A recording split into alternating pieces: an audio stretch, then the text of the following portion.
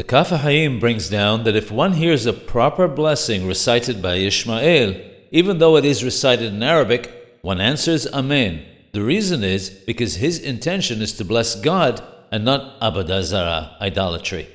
We mentioned that if a child is learning to recite a blessing, we don't answer Amen. However, when a child who is of the age of instruction, Hinuch, says a beracha, says a blessing in order to fulfill his obligation of reciting a blessing, we do answer Amen.